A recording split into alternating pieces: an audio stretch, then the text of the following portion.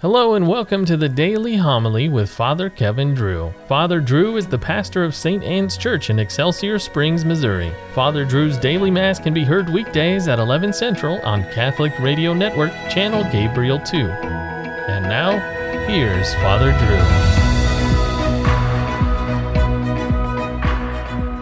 Drew. A reading from the beginning of the book of Revelation.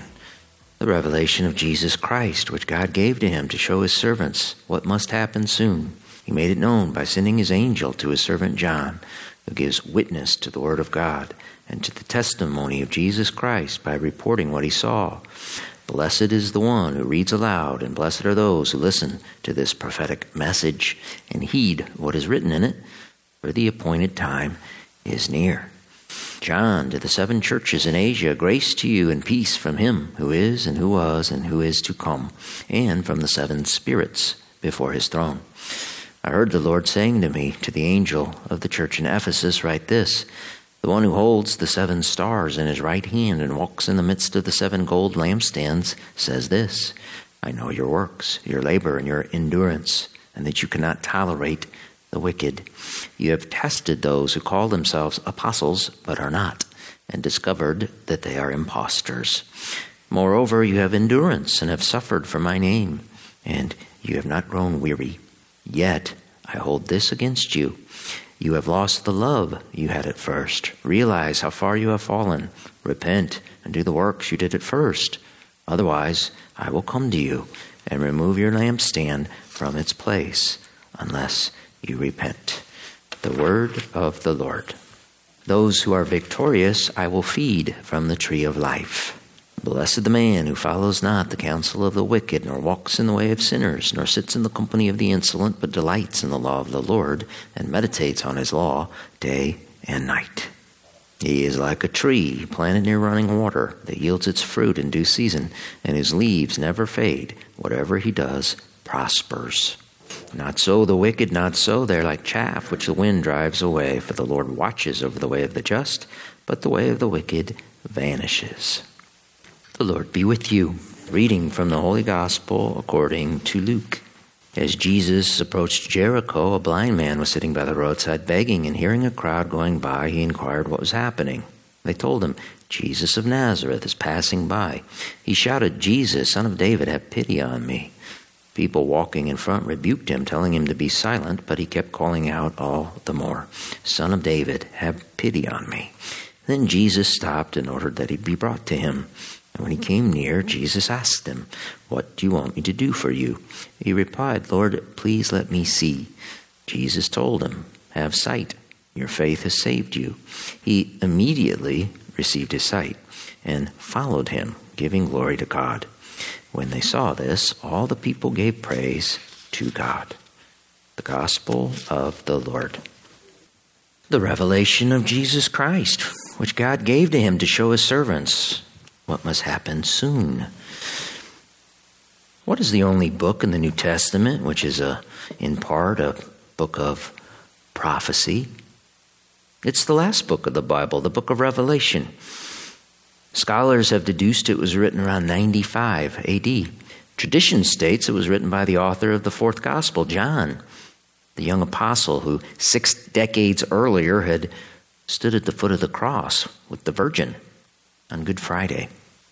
We have valuable testimony from several early churchmen on the book's authorship. St. Justin Martyr, for example, who converted to Christianity in 135 AD, just a few decades after John wrote Revelation, stated the book was written by, quote, a man named John, one of the apostles of Christ. John addressed his book to the 7 churches in Asia Minor, that'd be modern-day Turkey. But the number 7 for the Jews was the number for infinity, completeness. Look at John's introduction. Along with the 7 churches, John mentioned 7 stars and 7 lampstands. So John was addressing the whole church as well. The opening of the book contains encouragement from John to a persecuted church, for it was receiving it from all sides. On the inside, the church was full of impostors who called themselves apostles. On the outside, the secular governments despised Christians. regarding them as rigid fundamentalists. They were tagged as extremists for their refusal to compromise with the prevailing pagan and idolatrous way of life. Some emperors, Domitian for example, required that the populace worship him, giving him the title our Lord and God. 5 of the 7 cities that John addressed in the book featured emperor worship.